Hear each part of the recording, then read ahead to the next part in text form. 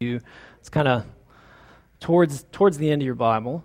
We're continuing a series today called Essential Jesus, and in this series, we're really looking at these paradoxes or these tensions that we find in the person of Jesus.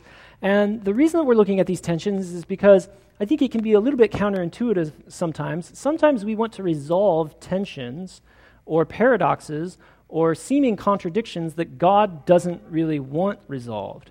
And in looking at these contradictions, looking at this tension, we see how in the person of Jesus there are many of these sort of tensions or paradoxes or seemingly contrary truths that are yet both still true. And so, like last week, we looked at how Jesus is both powerful and nonviolent, that he is forceful, he's powerful, he contains all of the creative force of the universe and all the destructive force of the universe is residing in his person, but he is not violent. He invites us to walk the way of the cross, and that is essential to who Jesus is and his mission. Today we're really just kind of looking at maybe what might be a less controversial idea. It's a little more central maybe to what most Christians throughout the ages would have considered just like really basic doctrine about Jesus, that he's both God and man.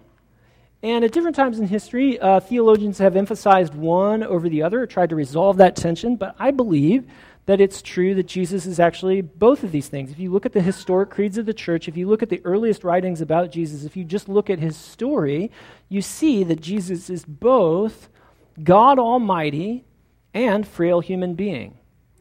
That Jesus is both the King of the universe and a humble man who had to learn things and who struggled with many things. And so we're just going to kind of meditate on that idea, especially today as we are really focused on how do we love the children who are in our midst. We're going to think about this incarnation idea of who Jesus really is.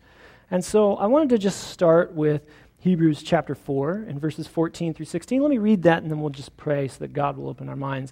It says this in Hebrews 14. It says, "Therefore, since we have a great high priest who has ascended into heaven, Jesus, the Son of God, let us hold firmly to the faith we profess. For we do not have a high priest who is unable to empathize with our weaknesses, but we have one who has been tempted in every way, just as we are, yet he did not sin. Let us then approach God's throne of grace with confidence so that we may receive mercy and find grace to help us in our time of need." Would you pray with me? Father, thank you for your word. Lord, thank you for revealing yourself to us finally and authoritatively in your Son, Jesus Christ. Lord, I pray that as we read these inspired words of Scripture today, that you would be the voice that speaks to us. We know that sometimes Scripture can get twisted, and I know that I'm not a perfect person, and I miss it sometimes. And so, God, we just recognize that we need your help to hear your voice and for you to speak to us through your word. And God, I do ask that we would hear you, that we would see you, that we would have eyes to see, that we would have ears to hear, and that we would be open and willing to follow you into whatever you are inviting us to this morning. And I ask for these things in Jesus' name. Well, I think one of the first points that is very evident, that kind of is sort of the meaning of what the author of Hebrews is talking about here, is it just is saying that Jesus struggled, right? Jesus was tempted in every way that we are, and yet was without sin. He was actually fully human. Jesus wanted things that he shouldn't have and desired to do things that he should not do. Unlike you and me, though, Jesus actually resisted those temptations, and he was successful, and he won that battle. He won in that struggle. He overcame in that struggle that he was going through. And so I think the gospel to us, the good news to us is this, is that Jesus has struggled with something like whatever you're struggling with. That Jesus has been through maybe not exactly the same thing that you're going through. You're a unique person, and your life is unique. We're separated by roughly 2,000 years of history. A lot of things in my life are pretty different than the time that Jesus lived, but we're both human beings, right? We're both men in my case. We both, struggle with anger and greed and all kinds of things. We have all kinds of temptation. We have all kinds of things going on in our lives. And Jesus, the gospel is that Jesus has been through something like what you're going through. Maybe not exactly what you specifically are going through, but something close, something relatable. He can understand the temptation that you're experiencing. Jesus understands that the world is not as it should be, that there are many things in our world that are just broken, that just aren't working. He understands that people can be terrible, and people can be silly, and people can be so full of pride and so rebellious that they would rather die than admit that they were wrong. That Jesus has seen what it's like to live in an unjust and broken world. He's been through something like the injustice or the brokenness that you experience in your own life, if not exactly what you've been through. Jesus experienced sickness and death, especially sickness and death of the people around him. We read in the New Testament Gospels, we read that, Joseph was a big part of Jesus coming into the world, and we'll talk a little bit more about the incarnation in just a minute, but, Jesus had an earthly father figure, an adopted father. Jesus was in a blended family. That might blow your mind, but yeah, like Jesus was in a blended family. You might just think about that for a minute. And maybe just some of the pain that or confusion that can come from that. Jesus was born into that situation, but that father figure that he had, Joseph, he's mentioned in Jesus' birth story and at the beginning of the story, but we don't hear about him later on in life. What happened to him? Where did he go? And so, Jesus probably lost that father figure. He probably lost Joseph. Joseph probably died within Jesus' lifetime. We know for certain that John the Baptist, who was Jesus' cousin, he was unjustly executed by the state. He was unjustly executed by a king who claimed to be Orthodox, who claimed to be the king of Israel. The irony there, right? That Jesus is like put to death by somebody. It's like a false king. Just the layers of injustice in losing someone close to him, Jesus' cousin. It says that, when John the Baptist was beheaded unjustly by King Herod, that Jesus withdrew by a lonely place to pray. He needed to process his grief. He needed to process that loss. And so if you're going through something like that, Jesus has been through that. Jesus has been through something like what you're going through. I do believe that that we can see that Jesus experienced exhaustion. He experienced fatigue. I think maybe even at times we can see that maybe Jesus was a little bit irritable, right? We can read stories in the Bible, in the New Testament, where it really seems like Jesus is a little bit peeved, like he's just upset at the state of the world. And if you're experiencing any of those things, Jesus has experienced those things too. Loneliness. I don't know if there's anybody who's experienced loneliness quite the way that Jesus must have experienced it. Not feeling understood, not truly being known, not truly being seen or loved or cared for the way that he needed to be in so many ways. Jesus had to deal with loneliness. And though I believe his life was full of meaning and full of purpose and full of joy, full of connection, full of impact. Let's talk about what is the most impactful life that's ever lived. It was Jesus' life. He is, to us, the example of what a human being should be. He was unmarried. He didn't have any kids. He lived alone. He lived alone in community, but I think we should wrestle with the fact that Jesus was probably very lonely for much of his life and much of his experience. The things that plague all of us, the things that are difficult for all of us, Jesus experienced those things. And so Hebrews tells us, if we can back up just one slide, it says, therefore, in verse 16, let us approach God's throne of grace with confidence so that we may receive mercy and find grace to help us in our time of need.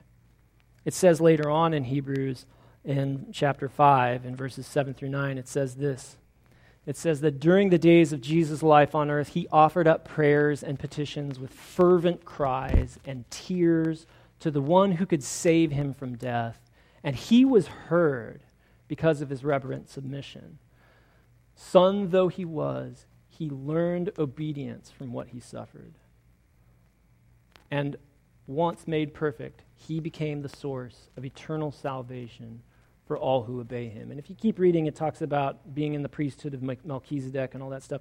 That stuff's really interesting and really great, and go watch the Bible Project video on that. That's fantastic. But what I feel like the Lord really wants to highlight to us here is just this mystery of the incarnation, especially as we today recognize these new lives coming into our community. Just that, Jesus was a baby, right? Do you ever think about that? I mean, we usually kind of just keep that in the Christmas story, but you think about that. Jesus was a baby. Like, he couldn't hold his head up. He was crying and he needed help.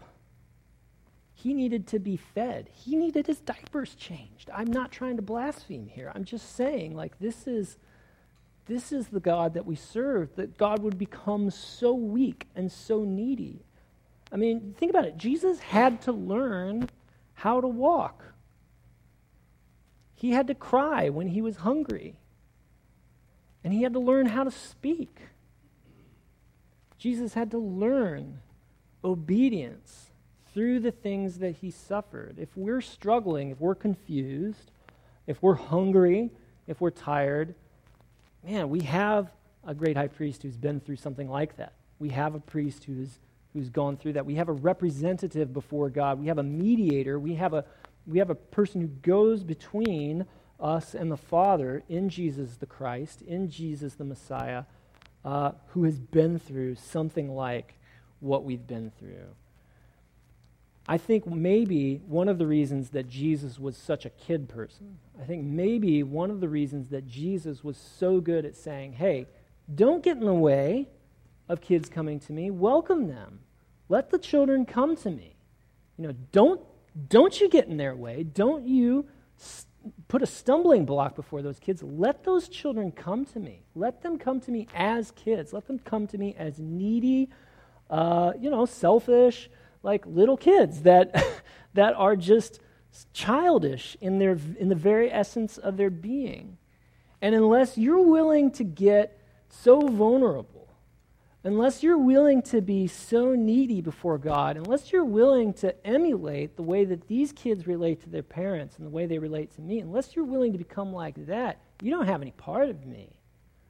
These kids know what's going on. They understand what it is to need God. I do wonder if Jesus wasn't better than the average person at remembering his neediness, at remembering who he was as a child. I think often, maybe, we as adults start to think we've outgrown all of that. That we start to think, I was never a child. I was never needy. I never whined. I never needed to be corrected. I came out of the womb strong and perfect. Maybe this is just something the dudes struggle with. But I came out of the womb ready. I came out guns blazing, man. I was awesome from the day I was born. And maybe my mom told me I was special, right? Yeah. And that's good, right? That's not bad. I hope your mom told you were special. You are special. But I think that sometimes we can believe our own hype a little too much, right? We can forget that we once were whiny and weak and very frail little people. And if we're really honest, we can see the ways, especially when we spend time with kids, we can see the ways that we're still that way. We can see all the ways that we just don't want to be responsible. We just don't want to be honest. We just don't want to grow up. But Jesus invites us to come alongside him and to meet him and trust him as he needed, that we can go to God and we can find our needs met, because that is how Jesus operated. Jesus operated in a way of being in such close union with God that he knew how to get his needs met, and from that place he was able to minister. I think it's a good question to consider. Does God minister to us? Or really, not does God minister to us? Of course God ministers to us. Does Jesus minister to us out of his divinity or out of his humanity? I do think there's a question there. I'm not sure I know the answer to that question. I think maybe sometimes it's one and sometimes it's the other. I'm not entirely sure exactly how that whole mystery of God becoming a human being works. I think that's something for us to ponder, maybe spend eternity studying. I don't know. But I think it's interesting to think about, when we think about the things that Jesus did, do we believe that those are things a human being can do? Because Jesus sure seemed to teach that many of the things that he was doing are things that human beings can do, that regular people can do. He sent out 72 average Joes, and they healed the sick, and they cast demons out of people because Jesus had given them authority to do that. And that has been an element that has been present in all of church history. And as we study the waves of God just pouring out his grace throughout human history, we see it happen over and over and over again, that as people experience God, as they welcome the leadership of Jesus into their hearts, they do things that seem more than human, that seem powerful, that are a sign and a wonder and point to that coming kingdom of God that is breaking into our present existence. And even though Jesus had needs and needed to learn, we have a good blueprint in that of how to follow God and how to welcome the Holy Spirit into our lives to do the kinds of things that Jesus did. You know, I think another thing that is so amazing and impressive about Jesus in assuming this need as a human being is that he says that the needy are his brothers and sisters. He says that when you are with children, when you are with the sick, when you are with the dying, when you are with prisoners, when you are with people who are poor, who are demonized, who are disturbed, who are hurting, that those are Jesus' brothers and sisters. And even he goes as far as to say, whatever you did to those people, you did to me. In Matthew 25, he says this. This is what it says in the Bible. Then the righteous will answer him, Lord, when did we see you hungry and feed you, or thirsty and give you something to drink? When did we see you a stranger and invite you in, or needing clothes and clothe you? When did we see you sick or in prison and go to visit you? The king will reply, truly I tell you, whatever you did for one of the least of these brothers and sisters of mine, you did for me. James says this in his letter too. He says this, that religion that God our Father accepts as pure and faultless is this, to look after orphans and widows in their distress, and to keep oneself from being polluted by the world. The world is a place of dog-eat-dog. The world is a place of violence. The world is a place that is constantly one-upping every other person. The world is a place in which the needy are shunned, pushed aside, and hidden. But religion that God our Father accepts as pure and faultless is this, that we look after orphans and widows, that we adopt those people without a family into a family, that we care for those who need to be taken care of, who can't offer us anything in return, who aren't cool, who aren't the friendliest, who don't have amazing gifts to offer our community in service to our goals and our purposes and our vision and our dreams. That religion that God our Father accepts as pure and faultless is this, to look after the orphans and the widows in their distress and to keep oneself from being polluted by that worldly impulse to push those people away and hide them so that we can look better. Jesus is in many ways the image of God as humanity was intended to be, and he invites us in serving others to recognize the dignity of every human being and to serve that image of God in other people and to worship God in that way. In John 1, it says this. It says that in the beginning was the Word.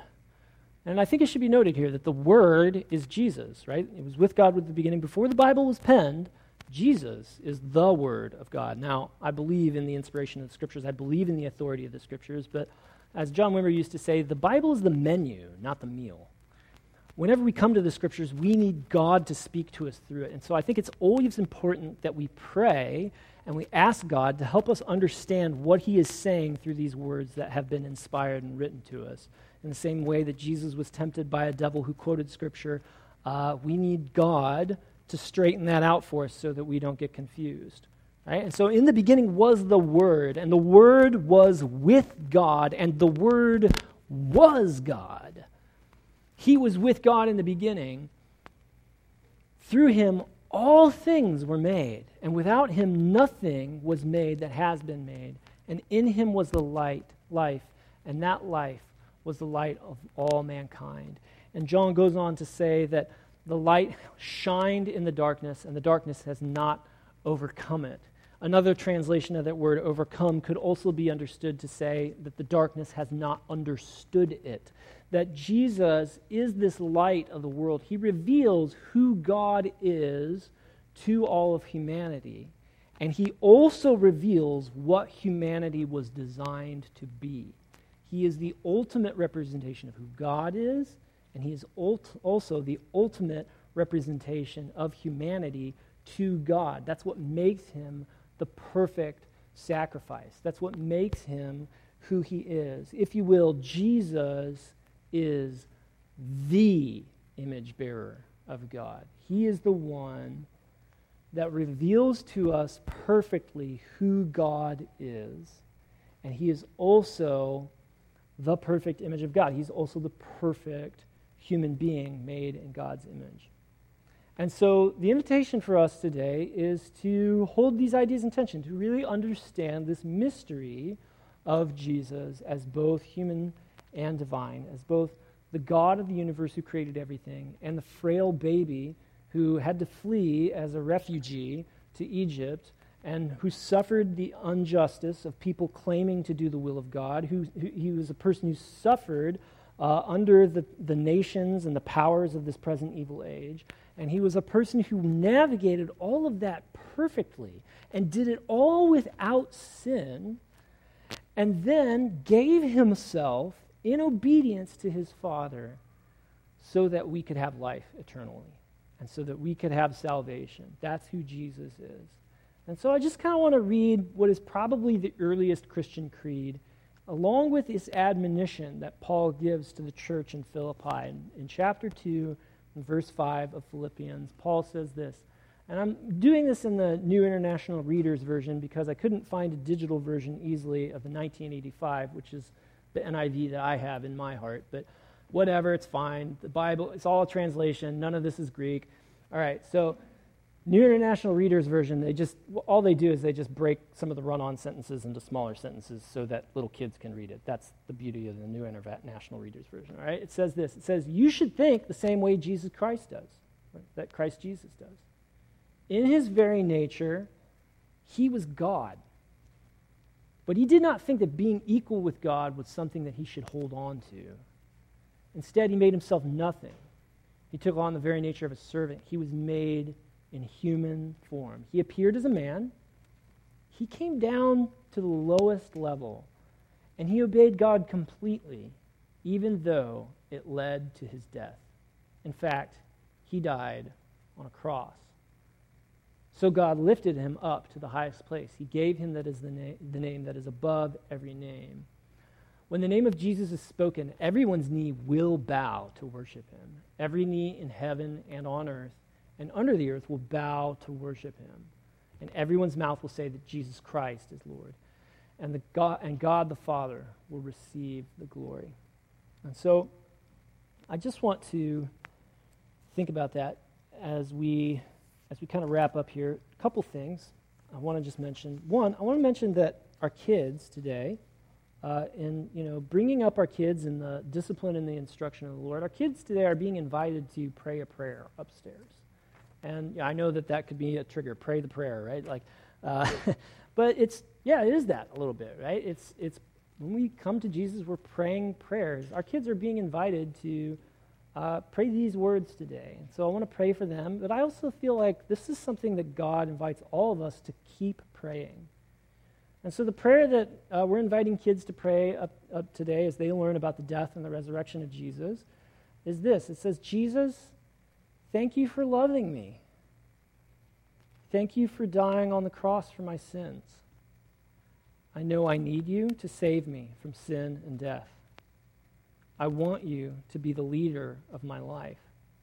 Please come live in my heart. Show me how to forgive and love like you.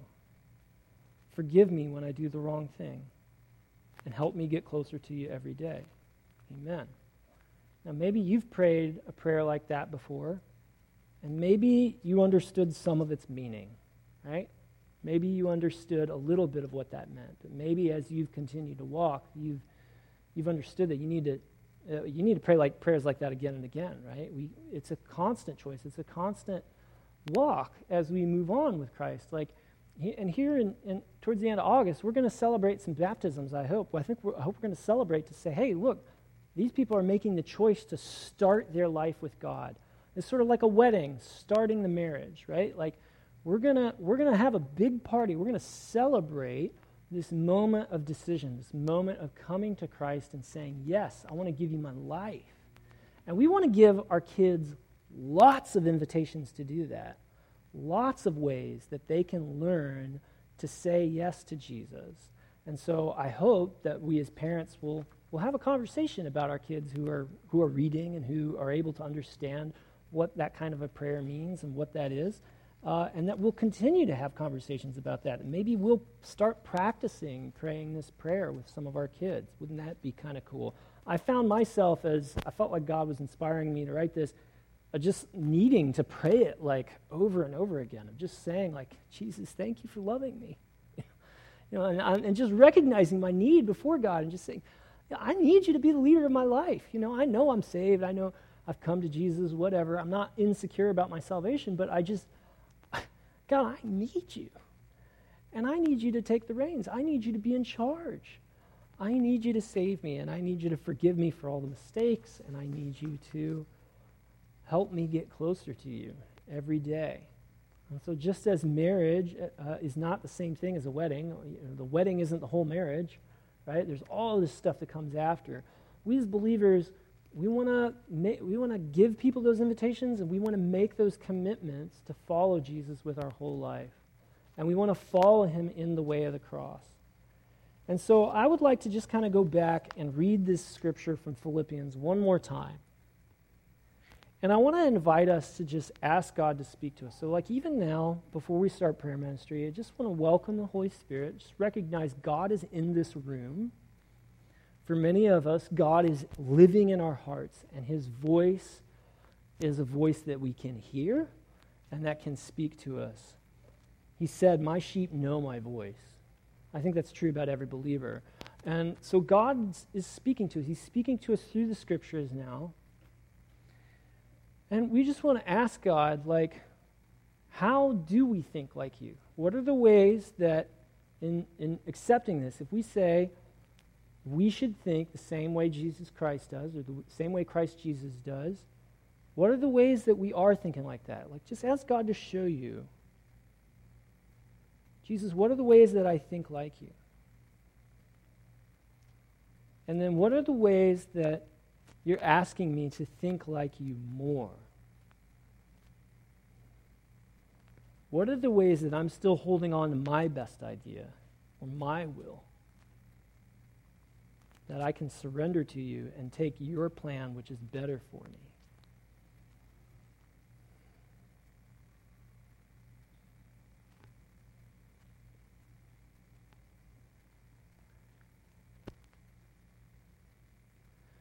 And then the scripture says this. It says that in his very nature he was God, but he did not think that being equal with God was something that he should hold on to. And so maybe the question for us here to ask is, God, how am I holding on to power? How am I grasping to control? And how do you want me to let it go? How can I surrender the power that you've given me to you? How can I be a person who's obedient, willing to follow you?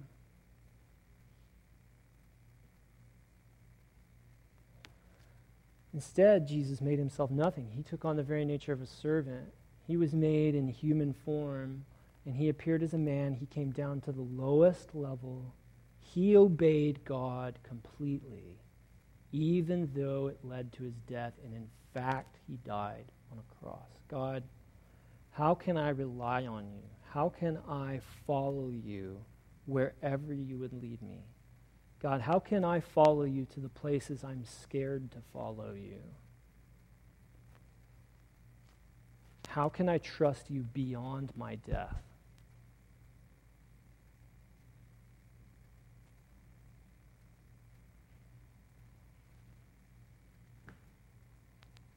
So God lifted him up to the highest place, gave him the name that is above every name, that at the name of Jesus, or when the name of Jesus is spoken, everyone's knee will bow to worship him. Every knee in heaven and on earth and under the earth will bow to worship him. Everyone's mouth will say that Jesus Christ is Lord, and God the Father will receive the glory. Lord, how can I rely on you to be my Savior and help me in the ways that I need your help and your salvation? Lord, would you just speak to us now? And we're just going to welcome the Holy Spirit now. Father, we thank you for your word. God, speak to us. God, show us what you want to do in our hearts and our minds.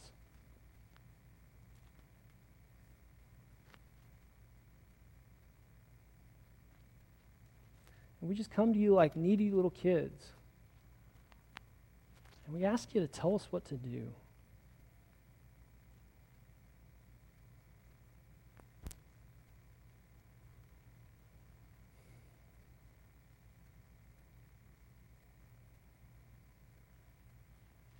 We need your leadership in our life, God.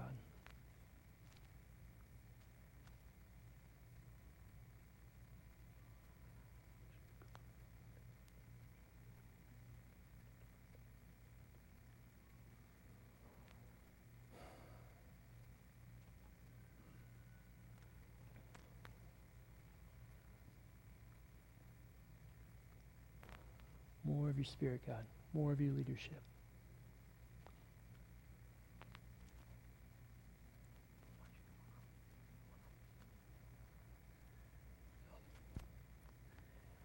We're going to sing a song of worship here in just a moment, and I would like to invite everyone to go ahead and stand if that's not too distracting for you.